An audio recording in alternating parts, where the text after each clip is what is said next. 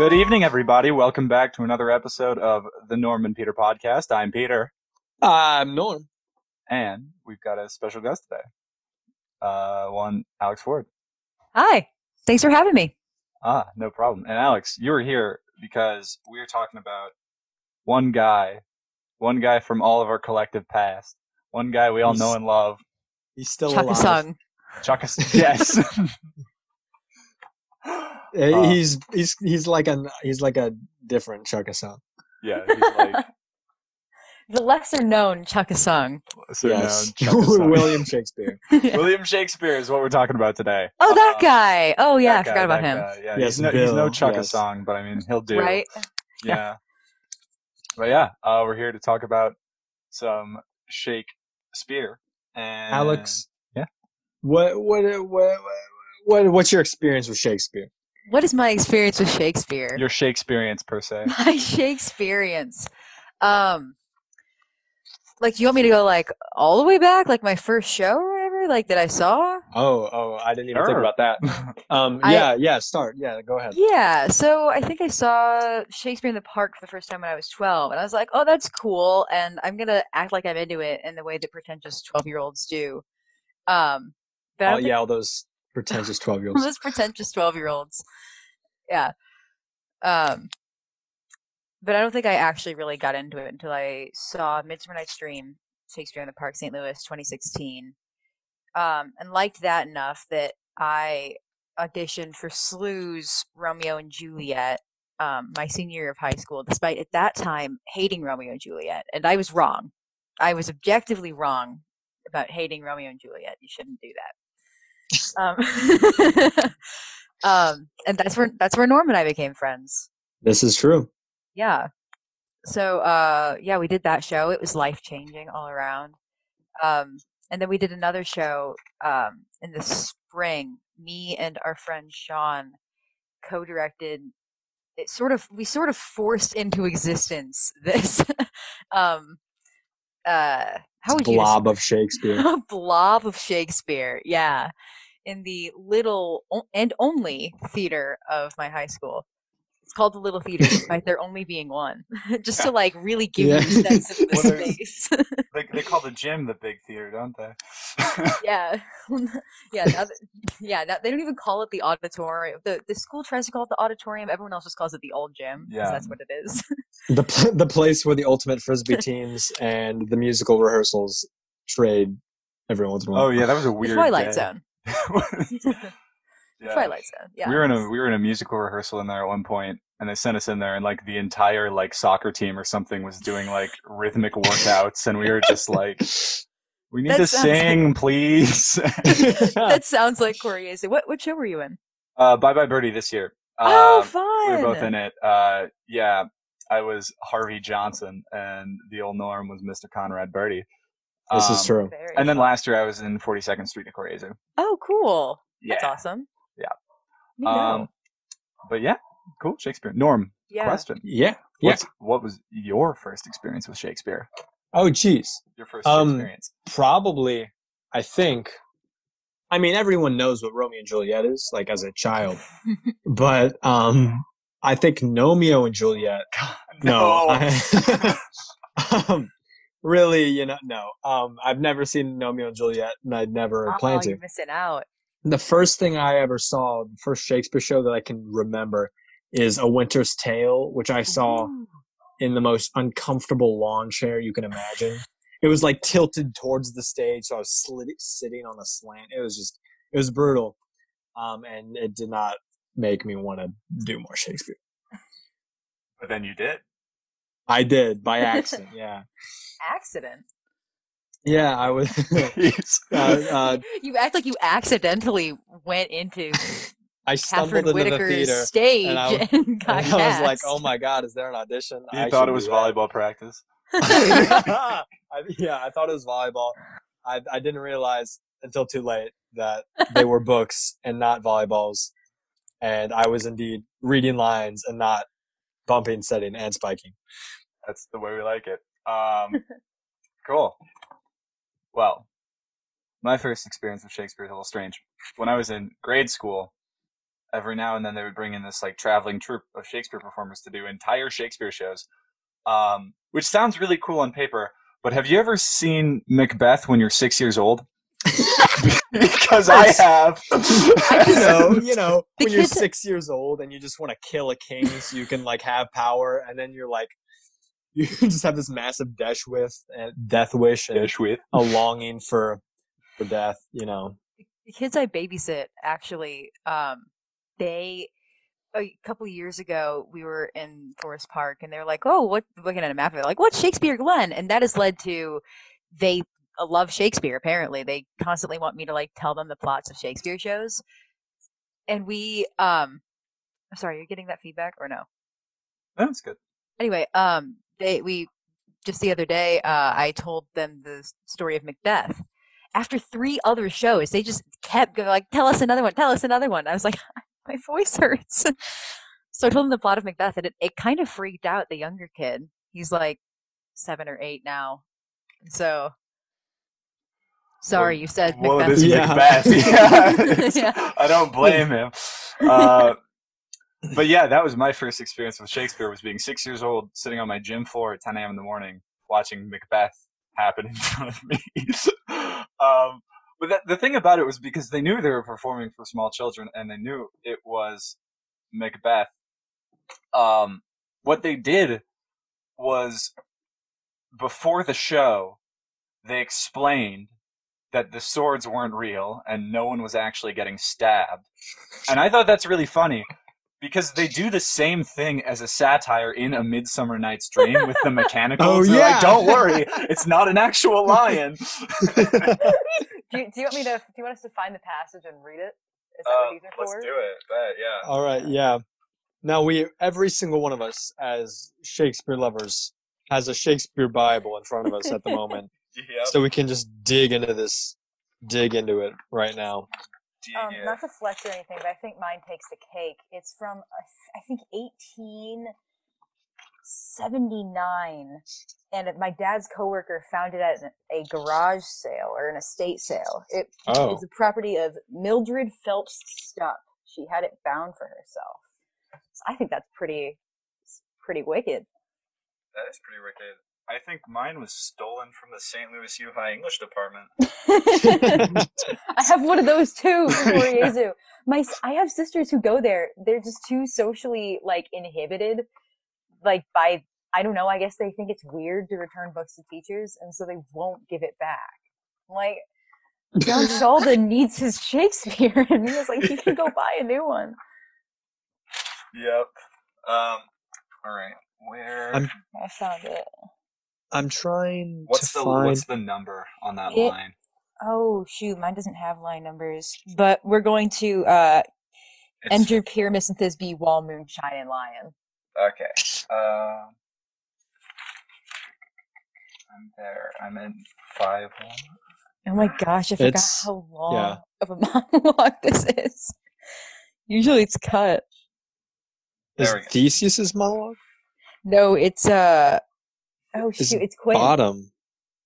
Or no, Quince is he's the prologue, yeah. Yeah. It's like the only time Quince talks in the play within a play. Yeah. So for those of you who are unfamiliar with the plot of Midsummer Night's Dream, you've just watched an acid trip at this point. Just a straight up fairy-induced acid trip. And there's been 3 weddings, and while all of this was happening, like it interspersed with the rest of the very strange plot involving fairies, there's been some working class people trying to put on a play, and they're very bad at it. And now they're about to perform the play for all of the people who just got married, who are all nobility. So it's like you're at a wedding, and you're like drunk family members are just like, "Hey, we got a show for you, baby, but don't worry, we're not actually hurting each other. It's fake, in case you thought we were actually going to kill each other." And it's supposed to be a tragedy, except that it is the funniest thing ever. Yeah. It's brilliant. All right, so is someone doing Quince's prologue then, or are we? I'm having trouble finding this. Do you have lines, Norm? Gentles perchance you wonder at this show. I don't have to read it. I don't know where. It's 5-1-127. Oh, very good. Okay. Okay, so now somebody else read it. Okay, very good. So, I think what the funny part actually comes earlier in the show when Bottom's trying to explain to I think Quinn's. He's like, won't they be afraid? And he's like, oh, don't worry, we'll explain it right at the beginning. Like, don't worry, it's not a real lion. It's not a real sword. Yeah. Oh, you're right. Because this part, he just tells the entire plot of. Yeah. The Yeah. lion. Where is he? Because it's like right here. He's got to like have his face stick out through half of the mask and tell them and say, "Ladies, no, fair ladies." Oh, I've got it. I found it. So it's Snug the joiner playing the lion, and he says, "You ladies, you who with gentle hearts do fear the smallest monstrous mouse that creeps on floor, may now perchance both quake and tremble here, when lion rough in wildest rage doth roar. Then know that I, as Snug the joiner am, a lion fell, nor else no lion's dam. For if I should as lion come in strife into this place, 'twere pity on my life." So he's just like, ladies, it's me. I'm not a real lion. Don't be scared. It's like this guy just trying to mansplain to an audience of what he thinks are terrified women. He's like, hey, guess what? I'm not a real lion. Don't be afraid. I thought you were stupid enough to think I was. So, just in case. So that's the story of the first time I ever saw Shakespeare. It was that, basically, but with Macbeth. It was Shakespeare. It was Midsummer Night's Dream, except it wasn't. Except it was Macbeth. It was a Macbeth Summer Night's Dream.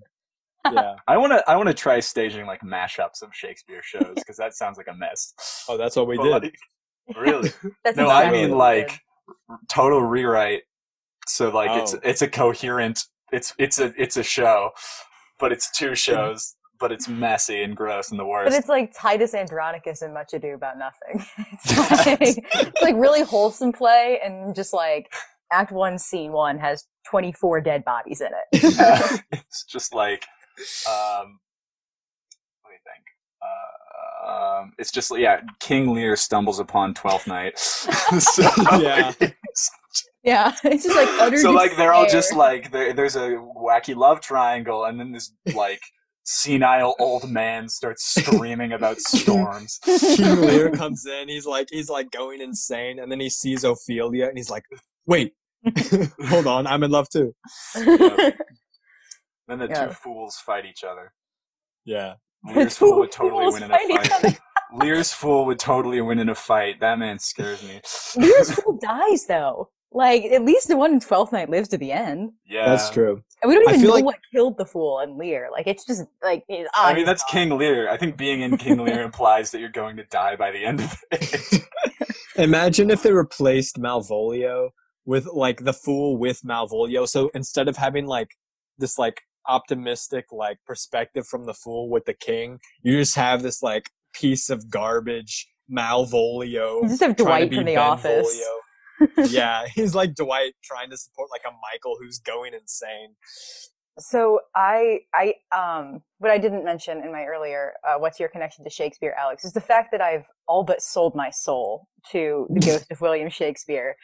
Most of my time at college is spent either acting in, assistant directing for, or doing various events because I'm on the board of the Not So Royal Shakespeare Company at Notre Dame, a pun on the Royal Shakespeare Company in London. Great people, wonderful group of people. Shout out to all of them. They keep me sane. And very good. So last year we were picking our shows for next year's season, as the board does, and someone pitched a concept for a version of Twelfth Night that would have been absolutely wonderful. It didn't end up happening because our club moderator was like, hey, let's do King Lear. And we were like, oh, okay. And then we ended up doing the other guy's original play instead. And that was awesome because we were still able to do it via Zoom. So the idea was doing Twelfth Night, like as The Office, like like Orsino's got like Orsino's got his desk in one corner and Olivia's got her desk in the other corner, and Viola is just the tired intern. They keep swinging back and forth between them. The fool is just like looking into the audience face the entire time, like him. Malvolio is Dwight. I wish it had happened. I would see that. So well. I would see that 1,000 times. I think. Like, I know, right? Oof, Yeah. that. Yeah. I want to like. I don't know. Reimaginings of Shakespeare always interest me because they're good. They're like really interesting ones like that, and then the rest of them are just like, let's put it in the 1920s and not change anything. Like, let's put them in suits. That'll be cool. Yeah. Okay, that's exactly what we did for our. Oh, I'm sorry. No, it's literally we weren't supposed to have it in the 20s, but like I was like one of the costume designers for it, and when you have a budget of like 2 corn chips and a $2 bill, like you sort of have to just work with whatever everyone has in their closets. We're like, okay, suits, like most people have those, and we're like, he's like, but I want it to be period, and we're like, I don't know how to stress enough to you that like going period is not as easy as it sounds. So we're like, what if we just gave everyone suspenders? And he was like, okay. That's on period. There we go. It's period now. Yeah. Fantastic. I read no, you say your thing. Go for it. I had nothing to say. You had nothing to totally say? improving. Oh, cool. Well, I read a book recently. It's not a Shakespearean play or anything, but it was really so. It's a book called Station 11. But you've read it. You've read it. Yes. You've read it. Okay. So, not even kidding. This was like back in March when all this pandemic biz was just starting. I found it on my shelf because my sister had to read it for school or something, and it said the world has been destroyed by a global pandemic. And I was like, I need to read this. And then I kept reading the back of the book, and it was like a group, an orchestra and a group of like Shakespeare players just traverse the apocalypse performing shows for people. And I was like, this is the coolest thing I've ever seen. I need to read it. And then I did, and it was the coolest thing ever. And I want that's what? Oh, that seems like what Shakespeare was like in its own time. Like, you know, like everyone's dying all the time because it's the olden days. And then like these like acting groups are just going around like throwing on shows that people like kind of watch. Mm-hmm. It's hands down the best apocalypse book that I've ever read. Oh, totally. Because so there's this like there's a concept that I follow when it comes to world building. It's like the best way to build a world is to show not how like the hero sees it, but how like everyday people would. So like by focusing instead of on the people who caused it or the people trying to like fight the pandemic or whatever, just these people who are trying to like make their way in the world and spread a little joy with art. I was like, that's such a cool frame for it. Yeah. That was. I want. Is there more in that series? Because I've only read the one. I don't think it's a series, which is honestly good. Because I don't know how they could have improved on it. Because it wasn't. It was coming out at the same time as like Hunger Games and Divergent and all that, but it wasn't all like them. It was about what it means to be human, you know? Mm-hmm. Absolutely. And like, even, I haven't read it in like a couple of months, but like the writing felt really poetic almost. Like so much of it was really like, I don't know. It was something else. It was a good read. Norm, you have to read Station 11. Oh yeah, I'll get on that. I have a copy. I'll throw it at you. Thank you. That can be our next book club book. I'll read it again. That's fine. Okay. So there's a lot of talk, and I don't want to name names, except William Shakespeare. We're gonna have to later. That he's like a fraud because like a lot of what like is claimed to be his work like isn't his work. Does anybody have any comment on this drama? Yes, but if you have it, Peter, go first. Because no, I don't have anything. Yeah. Okay, so Shakespeare did write Shakespeare. Okay. There's controversy. Like that's my firm opinion. I know someone who works at the Folger Shakespeare Center in DC, which is like the biggest Shakespeare center in America. They're the ones who produce the like copies that like high schools make everyone buy because they've got like notes in the margins, but not too much notes in the margins. And she said one of her colleagues like found the definitive evidence that says like, yeah, Shakespeare wrote Shakespeare. But like even before then, a lot of the evidence saying he didn't was like kind of classist. Like he couldn't have done this. He just went to he didn't like have a college degree or whatever. Because like most of the other like great writers in Britain have all gone to Oxford or Cambridge, but he was just like a dude. Yeah. We heard, Peter and I learned in our Shakespeare class earlier that he learned in a school for like, he would go to school, it would be dark outside. He'd leave school, it would be dark outside for like the entire year. Like that's just the way his school would have worked, which is kind of depressing. But I mean, I guess it, you know, it worked.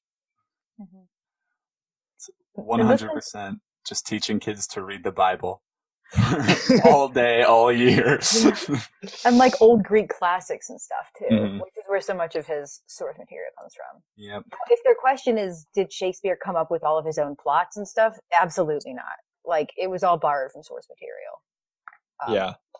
And improved almost all of the time. Like when you read the source material, it's like, this is kind of crap. Like I'm just gonna go read the Shakespeare's version instead. I mean, that makes sense because like anybody can write a story about people falling in love, and anybody can write a story about someone who kills to be like to become a king. But it's like Hamlet is Lion King. It's like I would watch Lion King before I read Hamlet. It's the same story, but one is told a little bit more entertaining than the other.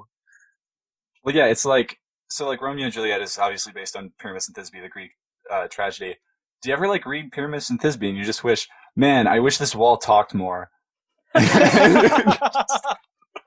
Yeah. That's why we got Shakespeare. That's why we got Shakespeare, yeah.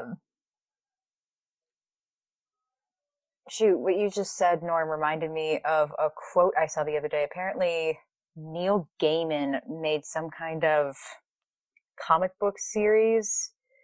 And in it, Shakespeare is a character or something, I guess. But all I had that I saw was this quote, which I think is pretty great. And what you were talking about, like anybody can write an emotion that's happening, but like not everyone can write it.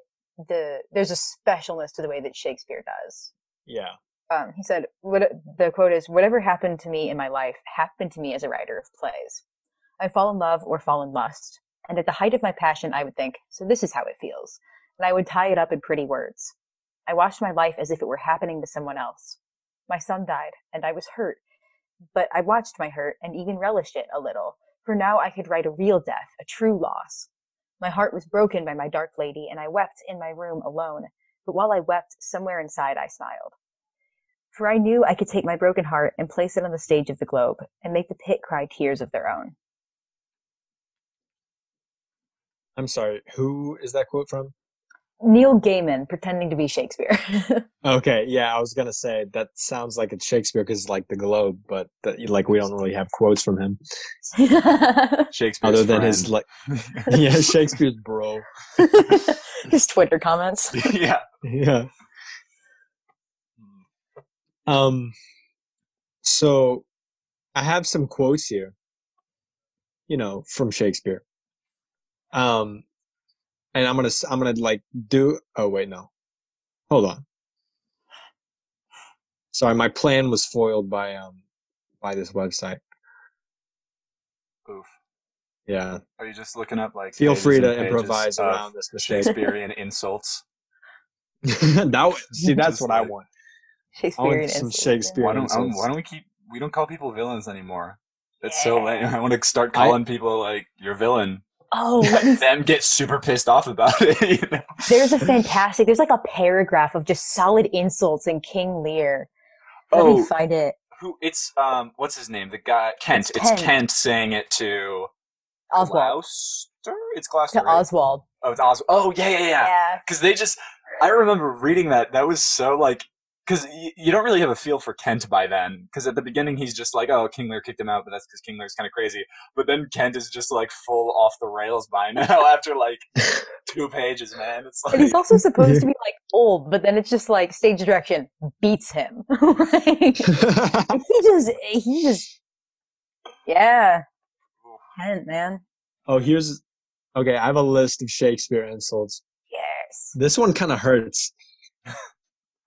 This is from All's Well That Ends Well, Act 3, Scene 6. A most notable coward, an infinite and endless liar, an hourly promise breaker, the owner of no one good quality. That's just like, you were the worst person I have ever met in my life. Good quality.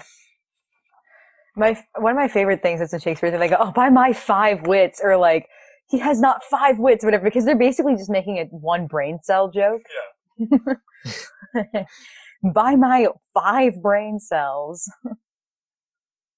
Oh, here's Lear. I passed it. I'll beat thee, but I would infect my hands. Timon of Athens. Timon of Athens. Timon. My wife's a hobby horse. I don't know what that is. Oh, that's from Winter's Tale. What is that? That's just insulting your own wife. Thou lily-livered boy. Begone, 3-inched man. Away, you 3-inch fool. My apology. 3 inches. I would need to read the whole Helena and Hermia fight from. Yeah. You puppet! Oh, shoot. Where's the. I think Hermia calls Helena like a maypole at some point. Oh, thou painted maypole. I was Lysander in a production, and that scene is so long. It's like 17 minutes. Yeah, well, so this summer, during pandemic stuff, when we were, Norm and I got like a group of friends together to read the entirety of A Midsummer Night's Dream in one Zoom call. Oh, God. We didn't know what we were in for, but we did it, and it took like 3.5 hours. I bet, especially if you didn't have enough people for it. Oh, my friends absolutely. have been doing that over the summer too, but people drop. For a club centered around Shakespeare, there's more people willing to volunteer to do parts. Yeah. We did it with people who did not want to do it, and so many people dropped out halfway through. Yeah. I think by the end, I started out just Demetrius, but then I ended up like Demetrius, Quince, and Theseus, despite the fact that they all speak in the same scene. You know, Theseus has the most lines Nick Bottom has the most lines in the play, followed by Theseus. Yeah, well, because Theseus, once that man starts talking, he does not stop. It's like, I'm going to talk about my dog for 3 pages. Yeah. There's a ballet version of Midsummer Night's Dream, and in it, Hippolyta has a whole like ballet sequence with like dogs, but the dogs are like people wearing giant dog heads, and it makes about as much sense as it does in the play, which is none. Cool. I'm trying to find. I think I may have found the bit. Alex, you said that Midsummer Night's Dream was like an acid trip, but I really think it was more like an ass head trip for Nick Bottom. Got him. I thought about that like the second you said it. I've been sitting on that one for a while. What are both of your favorite? Norm just died. What'd you find? Sorry. What'd you find, baby? In Titus Andronicus, Act 4, Scene 2. Villain, I have done thy mother. It's one of those situations where like Aaron.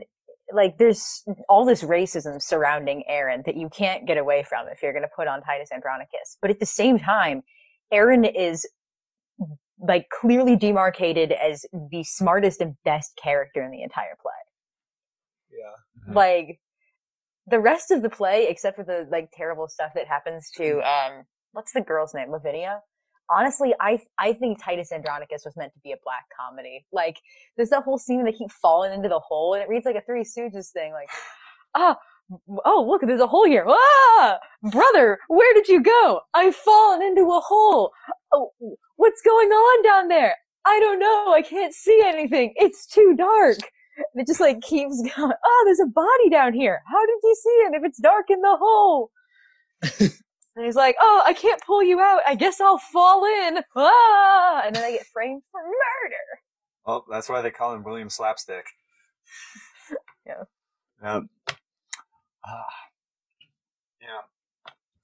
It's weird business. Have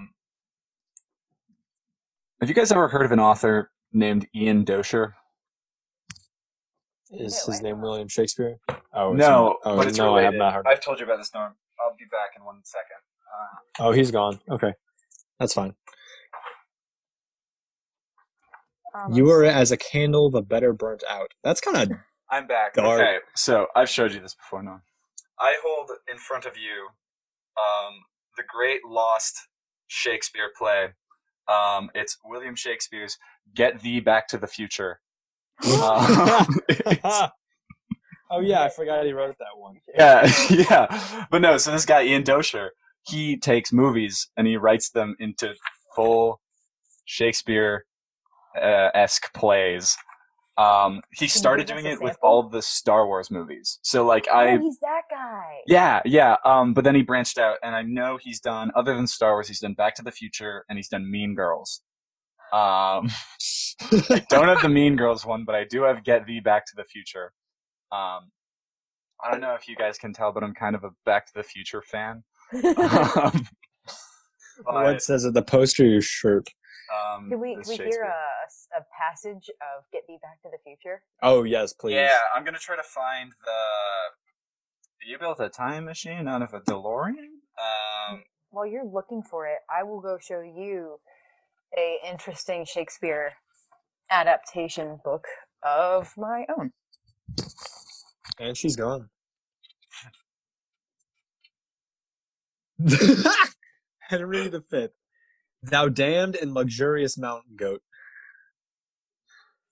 Thou cream-faced loon. This is great. This is great. It's wonderful. Hello, I'm back. Okay, so as we all know from Back to the Future, Marty says, you built a time machine out of a DeLorean, and Doc says, I figure if you're going to build a time machine, you might as well do it with some style. So, in Get Thee Back to the Future, the great lost play of William Shakespeare, the line is, dost thou tell me thou built a time machine inside the frame of a DeLorean? To which Doc responds, as I perceive the matter, if one shall create a time machine out of a car, then wherefore not fulfill the task with style? Beautiful. It's wonderful, really. Here, it's amazing. What I have brought back to you all is Romeo and or Juliet, a choose-your-own-adventure Romeo and Juliet. Oh, that's amazing. And my favorite discovery is that it has within it almost like mini-game versions of other plays. So there's a 5-page Midsummer Night's Choice by, it says, Christina Marlowe. The adventure is being chosen by you story featuring both fairies and drugs, and at the end with 5 possible endings. And at the end of this, if you choose the correct ending, you have a 2-page mini comic like Pyramus and or Thisbe, where you can choose what happens to Pyramus and Thisbe. This is meta. This is very meta. It's very meta. Yeah. In all of the variations, Juliet is a bodybuilder. That is an inescapable fact of Juliet's character. Does it just happen throughout? No, that was in the original. Don't you remember? Well, they age her up. They age her up. So, yeah. Just like ripped. Yeah. Dost thou even lift Romeo? Exactly. There's also Mad Libs, if you guys would like to play a round of Mad Libs Shakespeare. Oh, I think we have to, yeah. Okay. That's what our listeners are here for. Yeah. All right, should we Much ado about Mad Libs. I guess Peter and I could just take turns. Yeah, pick a play. Let me see if we've got As You Like It. More As You Like It. Preferably Hamlet. Oh, Hamlet. Let's do Hamlet. Hamlet. Okay, we're doing Hamlet. All right. Okay, this will be a good one. So, part of the body. Peter, who wants to go? I'll go. Liver. Liver. Good. Alright. That's very Shakespearean. Yes. Yeah. Lily livered, yeah. First name, comma, male. Geez. Oh my God. I was thinking of one. No, I was just kidding. Bill. Bill. Our good William Shakespeare. Billiam. Yeah. Adjective. Let's. This is a hard one. I Think hard about this I one. know adjectives, but can I work knave into an adjective? Can it be like knavely? That's a noun. I can list it as a noun later. Okay. There's a noun later, and we'll go with Okay, we'll go knave. knave. Bounce back to you, Norm, for an adjective. Wait. Oh, slippery. Slippery. That's an excellent adjective. Slippery, part of the body. Again. Oh, good. Peter. Let's say second largest toe. Oh. I like it. Specific. Yeah. Part of the body, plural. Norm. Third and fourth nipples. Is that Okay. Is that regulation? Yeah. I It's a think part I of will someone's see. body, I guess. I saw a cat today. Never mind. I know. This cat. I had know so exactly many where nipples. this is going. It was yeah. crazy. This cat and its nipples. It was insane. Anyway, please continue. Verb, past tense. Let me think. Struck. Boom.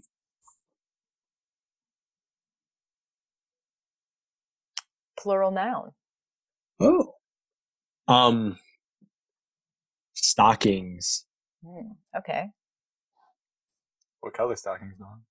Oh, like Christmas. Like, but you wear them. Like Shakespearean stockings, but they're like Christmas colored. I was Not hoping yellow. you'd say yellow, but whatever. Sorry. I saw a great performance of like super minimalist 5 actors version of Twelfth Night. And all their props have to be carried in one trunk. And I was wondering what they would do for the cross gartering.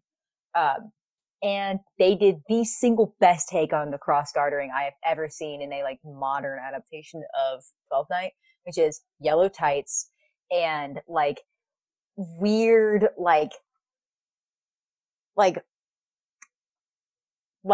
only way to describe it is like some weird kinky leather like strappings like Tobias. like on his legs over the yellow.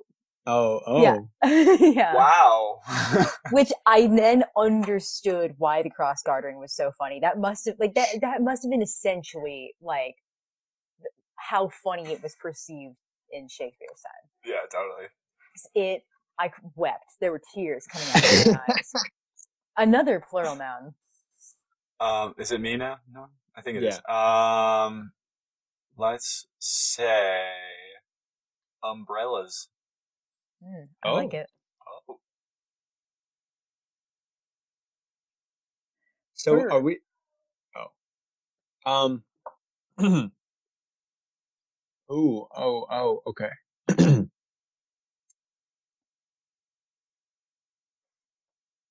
Stabbed. Stab. Stab. Stabbing. Stab. place. Stabbing. This is Hamlet. Yeah. A place. Yeah. A place. Okay. Let me think. Can I just like break it and do a different shape? Like, can I say Verona? Can it be a completely different Shakespeare place just to break the story? Absolutely. Another verb. Mix it up a bit. Verb. Oh God, I was not prepared for this. Okay.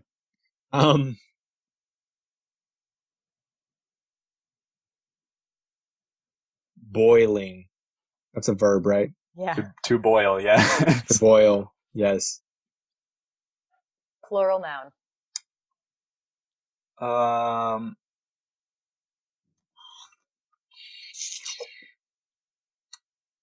socks. My I mind's like still on 12th Night. Sorry. Yeah, that's fair. Okay, carry on as I copy this into here. Brilliant. Norm, Yes. you ever seen a man with yellow socks out in the street and think, that guy got a letter from a house staff telling him that the lady he serves is secretly in love with him? Because that's the only thing I ever think when I see a man in yellow socks. Wait. Okay, this is from Twelfth Night. It's right? been a while since we've read 12th Night. Malvolio. It's Malvolio and his bonkers stockings, right? Yes, and he gets a letter from Mary. Okay. Maria. I'm just piecing this Maria. all together, making sense of all this. No, I haven't, Peter. What happens when that happens? That's what I think when that happens, is I think, oh, that person received a forged letter from the waitstaff of the woman he serves, trying to convince him into... Glad we got that covered. I'm glad. I'm sorry. Yeah, this is what you sign up for with the Norman Peter podcast, is great riveting stories such as this one. Oh, yeah. Yeah. I saw a 12th Night back in the fall at Big Slew, and their Malvolio was just like literally crazy, and it was amazing. He was just like, his eyes were always bulging, and he screamed like all of his lines, but it worked so well. Like the king in Hamilton. Yes, sort of. But with a worse singing voice. Oh. But no, like the Malvolio was just like super insane, and it was brilliant. And they put him in a big bird cage when they locked him up. And well, what happened was, so the Festi, the fool, in this production of Twelfth Night, we got there and we're sitting in the theater, and the director comes out on stage and she says, "Our Festi broke his leg last night," and we're just like, "Oh man, this is gonna be rough." So we did the whole show in crutches, and he was like good in crutches because he worked him into the performance. So that's the Festi. And what happens is, so in the scene where the fool goes to like mess with Malvolio when he's in the bird cage, the first thing he does is, so Malvolio is like in this huge bird cage, and what the fool does, he comes up behind him and he has both of his crutches and he just bangs on the side of the bird cage. Yeah, that's like, hysterical. Yeah, I don't even know what it would be like without the crutches, because he just like, he sold it so well, and he did like there's another point in it where he's begging, because that's what he's doing for the whole show, and he just pouts and points at his broken leg. That's good acting, right? It's there. so That's good. Yeah, it was awesome. But anyway, do we have a Hamlet Mad Lib? We have our lips. A Hamlet Act 5, Scene 1. Actually, I will. I'll get myself a prop for this. Oh, good. Oh. Huh? So, Peter. The Norm. What do you say? You were just making noise to kill time. No, That's no. the podcast business, baby. That's Yeah. what we Making do. noise to kill time. Yep. Good, she's Okay. back. Okay. Hamlet takes the liver. Alas, poor Bill! I knew him, Horatio, a fellow of infinite jest, of most slippery fancy. He had bore me on his second biggest toe 1,000 times, and now how abhorred in my imagination it is. My gorge rises at it. Here hung those third and fourth nipples that I have struck, I know not how oft. Where be your stockings now, your gambols, your songs, your umbrellas of merriment that were wont to set the knave on a roar? Not one now to stab your own grinning? Quite chapfallen? Now get you to my lady's Verona, and tell her, let her boil an inch thick. To this favor she must come. Make her laugh at socks. Brilliant. Cool. Thank you. It was kind of a depressing monologue from Hamlet. Introduce slapping the third and fourth nipples. Slapping. He bore me on his second biggest toe. That's a big toe. Like I can't imagine how Or big just his impeccable first toe balance. is. It's like a really ripped Yeah. second biggest toe. I mean, if that's his second biggest toe, imagine what his biggest toe looks like. Yeah, seriously. Like, imagine though it's like just the second biggest one that's like jacked. You know, like Yeah. it's just like he's really been working out. He skipped leg day, but he didn't miss second biggest toe day. Second biggest. Yeah, like toe. the second biggest toe is ripped, but like the first toe is like it's biggest in length, but it's just scrawny. Yeah. It's like a finger. So this And the second biggest toe is like a thumb or something. Just the amount of muscle mass on that guy. Yeah. You should. He's broken 9 gas pedals in his car. It's crazy. Yeah. Pushes right through it. Well, that's. Why didn't Shakespeare ever write the story about that guy, that Bill, and his big Bill. toe? Bill and his big toe. And It's because they're gonna call him Big Toe Bill, and the Big Toe story Bill. of his third and fourth nipples. Yeah. Maybe, I don't know. All we just got to do is keep looking. We might find it. Right. Yeah. It's in the second folio. Oh He's yeah. featured in Love's Labor's One. Loves Labor's Lost. Bill is he's the 5th guy. Yeah. Speaking of Love's Labor's Lost, that's a fantastic play, and not enough people talk about it. I don't think. I really liked it. I think Love's Labor's Lost might actually be my favorite Shakespeare. Really? Interesting. Yes, just because like, I don't know. It might help. I last year Shakespeare in the Park at Forest Park. Love's Labor's Lost. They did a fantastic job of it. Like, hot take for both of you Romeo and Juliet stands. I really did not like Romeo and Juliet in the park. It might have been because I saw your brilliant performance earlier in the fall. That was amazing. No, it sucks in the park. It was so bad, and although the trumpet solo was pretty good. Oh yeah, They just like threw in a trumpet solo in there, and it slapped hard. Yeah. But then they like were. No fault to Paris. Both Norm and I have played Paris, but like when your Paris is the highlight of the performance, you failed as a Romeo and Juliet performance. It felt like they were trying to do the Baz Luhrmann, but wouldn't commit. You know, they were kind of weird and modern and hip about it, but they didn't go all the way. Yeah, like that's the thing about the Baz Luhrmann Romeo and Juliet. That movie is insane and it's a mess, but it's so fun because they commit. Yes. Yes, it is. Oh my gosh, exactly. Chuck, I think, summed it up best. He said the foundational premise of the Shakespeare in the Park, Romeo and Juliet last year was that teenagers can't fall in love. And so the whole play fell apart. Like yeah, it was just like, oh, I guess we just gotta kill time for 3 hours then. Yeah. Romeo and Juliet. Somebody make random noises. It made me cry when I should have been laughing and laugh when I should have been crying. Like, I was rolling during the death scene. Oh my god, it was hysterical. He was like, "Here's to my love!" Chug. Like, he said it like Mickey Mouse. I remember the Romeo just playing it super tired, and so it's like, how are you supposed to like energize your crowd when Romeo's just like, He was the single worst play. actor I'd ever seen on a stage. Oh damn! Like at least when like someone's expecting you to like enjoy the show, you know, it's not like a great cool performance or something. Mm-hmm. Exactly. But yeah, it was weak. But then Love's Labor's Lost was amazing and fantastic, and it was so much fun to watch. Especially because I had never seen it before. This was my first experience with Love's Labor's Lost, and it was really convenient because I took a Shakespeare class this year, and our summer reading was Love's Labor's Lost. So I saw the show and then read the play. Yeah. It was so good. It was like, I don't even know. It was because I feel bad, but I don't remember it because it was a year ago. But I mean, I remember it being really good. But that's about it. But like all the main men and the women, like the two groups, they were both fantastic. They were both like Love's Labor's Lost is such a show where the meat and like so much of it, I think, hangs on. I guess this goes for a lot of Shakespearean comedies, but specifically ones where it's kind of like low stakes almost, but like the actors just felt like they were having like so much fun in the parts where like, you know, like when like the women are goofing on the men when they're like switching spots and everything, and when the men dress up as Russians and go dance for them. I love that. That was so fun to watch with Sean Kelter, who had no clue it was coming, and then suddenly there's just our friend is a total Russophile.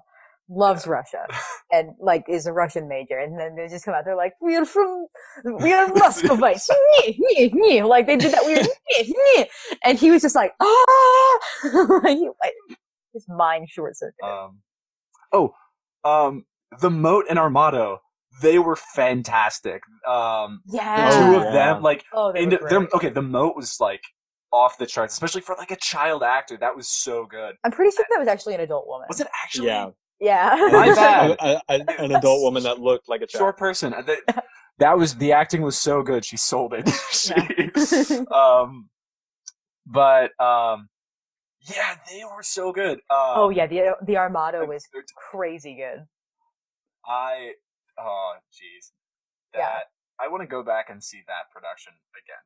I think it's a testament to him that someone I know said, usually when someone puts on a fake accent in a Shakespeare play, it's just awful and it grates on me. But he did that perfectly.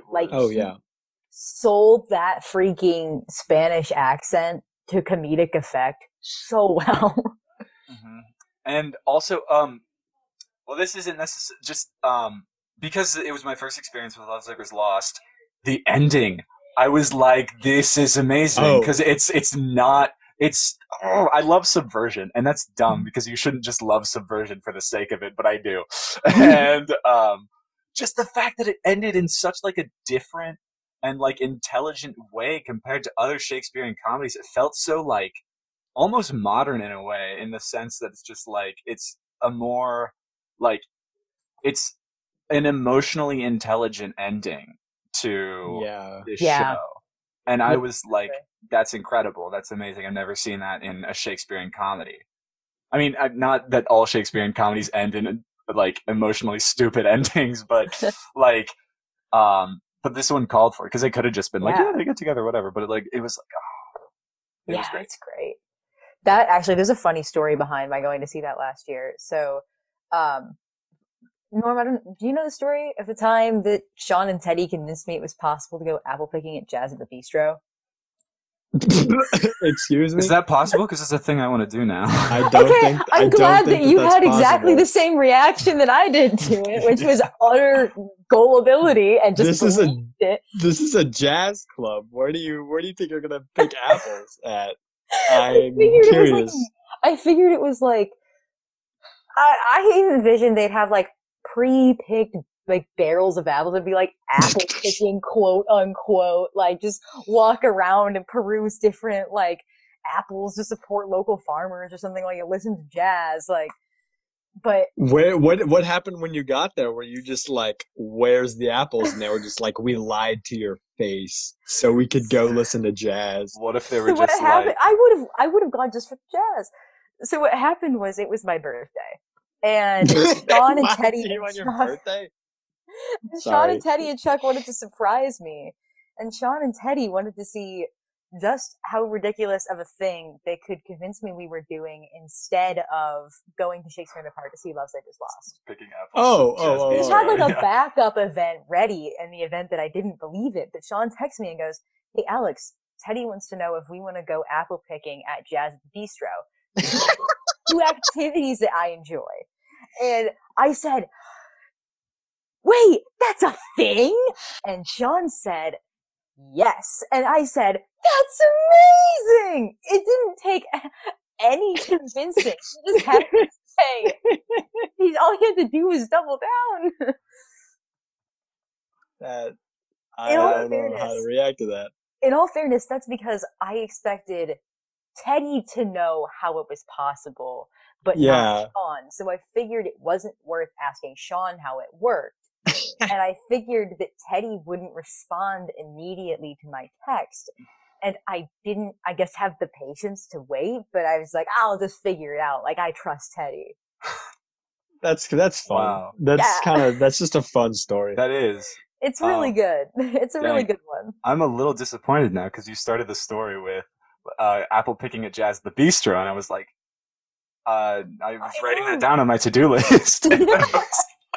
So yeah, I see how you bought it because I totally did too. Yeah, thank you, Peter. You've just really, you've really improved my self-esteem right there.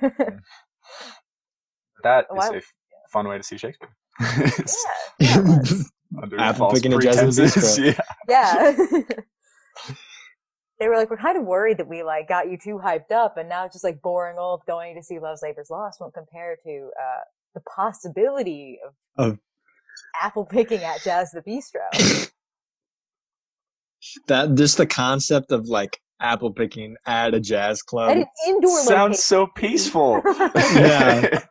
It's like blah, blah, blah, blah, blah, picking an apple, jazz in the background. Listening to Scrapple from the Apple by Charlie Parker. Yeah. I think that's Charlie Parker. If I'm wrong, I'm going to feel uncultured. I know sweet as apple cider. But yeah. Cool. Well, okay, I said Love's Labor's Lost is my favorite Shakespeare play. What about the rest of y'all's? Let's hear it. It's Charlie Parker. That's your favorite Shakespeare play? That's Scrapple from the Apple. Charlie Parker. Yeah, Charlie Parker is my favorite Shakespeare play. I like Hamlet. That's Mainly very good choice. I was going to make fun of you for being basic, but my favorite is Midsummer Night's Dream. So Oh yes, please, it's please way overperformed. explain how I am basic. Yeah. No, because Hamlet's like if you're ever a teenager, which most people end up being at some point in their life, it's like, don't you ever just feel like so like weird in your like existence? Hamlet kind of just sums that up, and so it's the perfect time to read it. Like I read it, I was like, this is so relatable, which is dark because it's Hamlet. But I was Are so you okay? relatable. My uncle was killed like- my dad and slept with my mom, and now I'm seeing my dad again. It's Just Yeah. teenager things. relatable. Yep, you know how it'd be, dog. But just like working 13 hours a day and feeling like I was going insane, it's just like, it's Hamlet, Anyway. That's cool. Don't send me off to England to be killed, please. I might. If Only you're if you try to Hamlet, kill that me makes first. me Rosencrantz and or Guildenstern, so please don't. Well, they're dead, so. Please tell me you've seen That- Rosencrantz and Guildenstern are dead. It's on my list. I feel Okay, so bad. no, I wasn't saying that like as in like it's bad that you haven't seen it, but Oh, as in no. like you I seem mean, like I the know kind of of it. person Yeah. to really enjoy it and like Yeah, it's like it's on would bring- Amazon Prime, I think. So I'll probably watch it at some point. Oh, wait, we can do that? Yeah. Ooh. Movie night, Norm. Yeah. yeah. Mm. It's you strike me as the kind of person to enjoy it.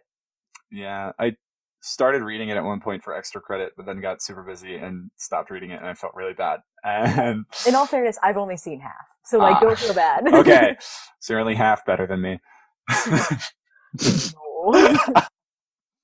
So anyway, Alex, do you want to elaborate on Midsummer Night's Dream? Favorite show? Yeah, so I'm a little bit obsessed with the concept of blurring reality and fiction. Almost every essay I've written in the past 6 years has had to do with that in some way, shape, or form. And Midsummer Night's Dream, a good production of Midsummer Night's Dream does it really well. Particularly Puck's final monologue, when it follows a properly magical, dare I say, eldritch. I would love to put on Midsummer Night's Dream as an almost horrific, like creepy adaptation. A Midsummer Night's Scream. Midsummer Night's long Dream. bottom has an ass head. and Just call him like, Long he's- Bottom. Is it Harry Potter now? Nick Short Bottom. Average Bottom, I think. Nick Average Bottom. Nick Average when Bottom. like imagine just waking up with like an ass head, and you're like what, like some psychopath surgeon like sewed it onto your body, and Yeah. that's okay. Yeah. When it's a sufficiently meta or magical production of Midsummer Night's Dream, Puck's final monologue is just mind-blowing because he goes, did anything you watched just happen? You decide. And like clearly it did, but like if you've been put in the place for it, it can momentarily just make you go, whoa! Yeah. Yeah, But no, yeah. well, that's actually really cool that you bring that up. The whole idea of blurring reality, because So I actually studied A Midsummer Night's Dream in an English course taught by Chaka Sung called Fantasy and Realism. I'm I took so jealous of you. It was awesome. And the thing is, I was taking this alongside the Shakespeare course. I had to talk to the English department to let me take 2 English classes. So I was doing Shakespeare and I was doing Fantasy and Realism. And I was doing them back to back, just schedule-wise. So you lucky person. I know. And it was like the whole thesis almost of the class of Fantasy and Realism is everything human is a mix of the fantastic and the real. And like, not a day goes by where I don't think about that. And like that context reading Midsummer Night's Dream is so cool. I think I actually wrote a similar essay about that for like my final in that course about Midsummer. Although it was about like Theseus and Hippolyta's commentary on what's real and what's not. And but no, that was one of the coolest classes I've ever taken, and I just want to talk about that. I wish I could take that class. Like, my only consolation is that like I have talked to Chuck Hasung about the class, and like, yeah, great man. Fantastic. Anyone who doesn't know Chuck Hasung is going to be severely left out of this podcast. Yeah. He's this conversation has a nice ring structure because we started off with Chuck Hasung and now we've circled around back to Chuck Hasung. Yeah. Circle of Chuck. We should probably still explain who he is. They can wonder. Mr. Chuck or Mr. Hasung, if you are attending his school and have not graduated yet, my bad, is a English teacher at SLU High. And I don't know why I just took it upon myself to say who he is. You guys both went there. Yes, he teaches English, and he is one of the most brilliant teachers that I've ever had at SLU High. I was blessed enough to have him for 2 semesters and a semester of homeroom. No, 3 semesters. I had a year of English class with him, semester as a senior, and then I was in his homeroom as a senior looking over some freshmen. So yeah. Likewise, I was blessed to have him teacher 2 semesters, and then also helped with, he was in Romeo and Juliet, and then poetry and Shakespeare competition help. Yeah. So, fun fact, a little origin story. That's where me and Norm met. Was in Chuck Hasung's English class. Well, kind of. We were also in homeroom, but we probably, I think we would have met band because band is the first class that we ever had at SLU. Like, it of the school year. Shoot, it was. So never mind. But kind of also, because we had like a billion classes freshman year, and that's how we kind of hovered around each other. Yeah, I'm not going to tell the stories of your freshman flatulence, but thanks. Yeah, I've told this story before. I'm not going to tell it. But yeah. I also met Chuck doing Romeo and Juliet with Norm. He was the friar. Just fun. He's Baptist. So like he was our Baptist friar, whatever. But yeah, no, he's great guy. Some of us in the cast have still stayed really good friends afterwards, and like we sometimes go over to his house for tea. He spent a lot of one class talking about his giddiness as the friar, specifically focusing on that word. He was like, I need to be giddy. And so, and it was just great. His class is brilliant.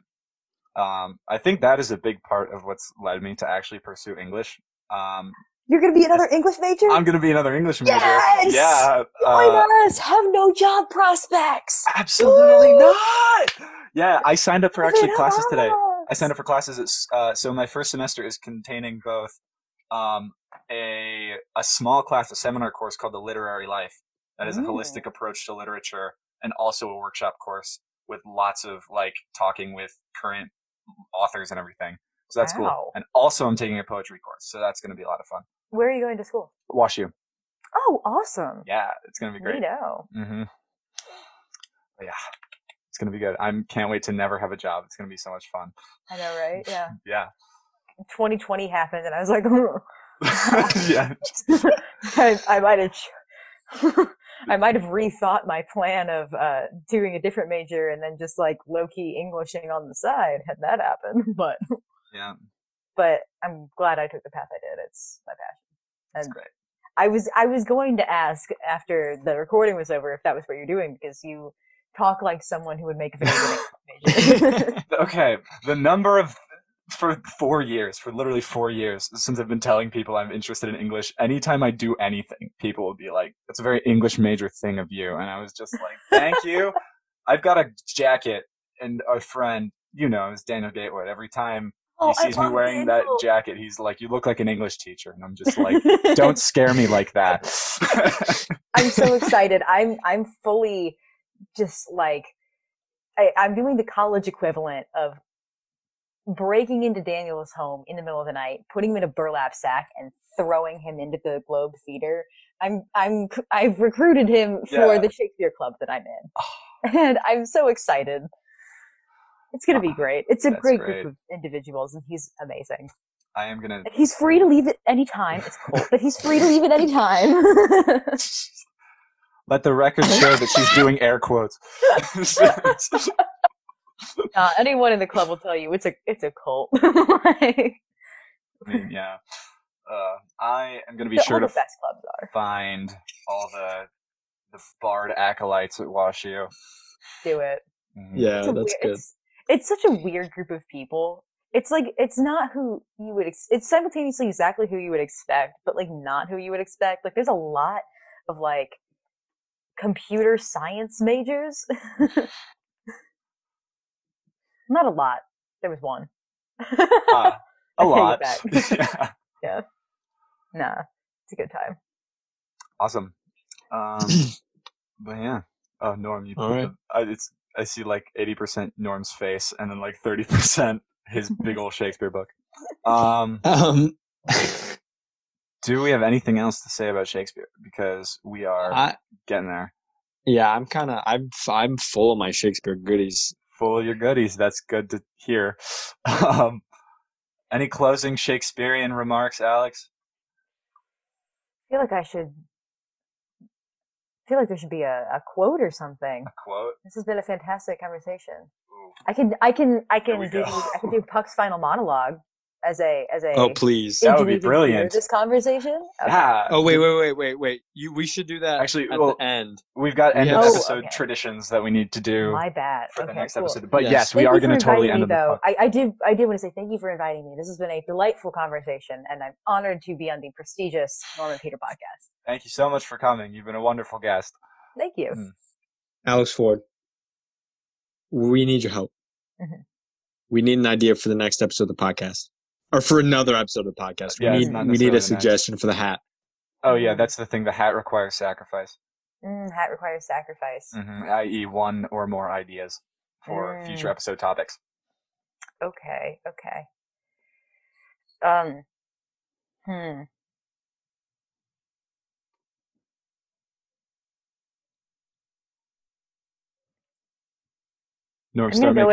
gonna go with childhood TV shows. That is awesome. I'm just gonna talk about Avatar: The Last Airbender for 9 years. Yes, good. Let me know when that episode airs. I'm there for it. Yeah, absolutely. Quick question: what element are you? Air. Okay, respectable. I am an Earthman myself. Mm-hmm.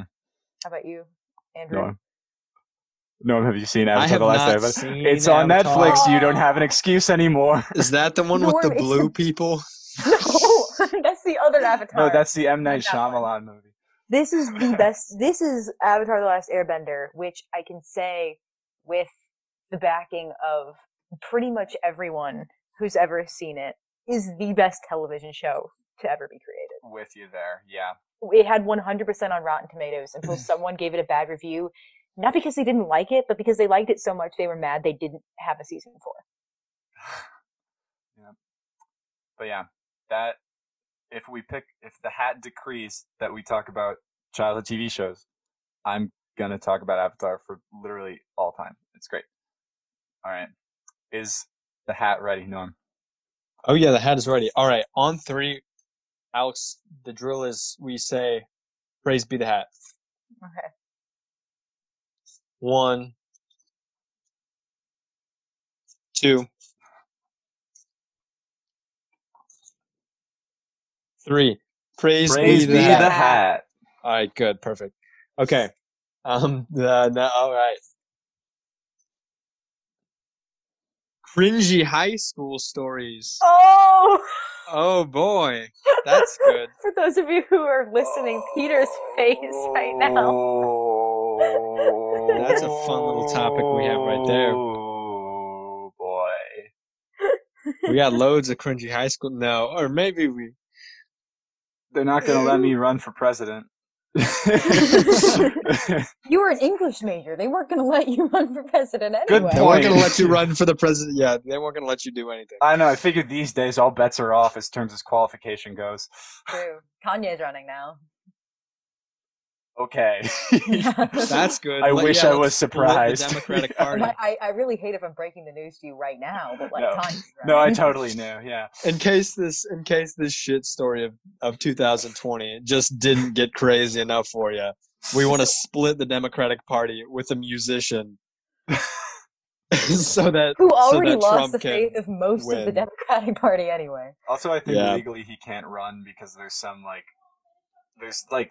sort of registration business that I don't know. I read something about it. It could totally be false. The internet, you know. You never know.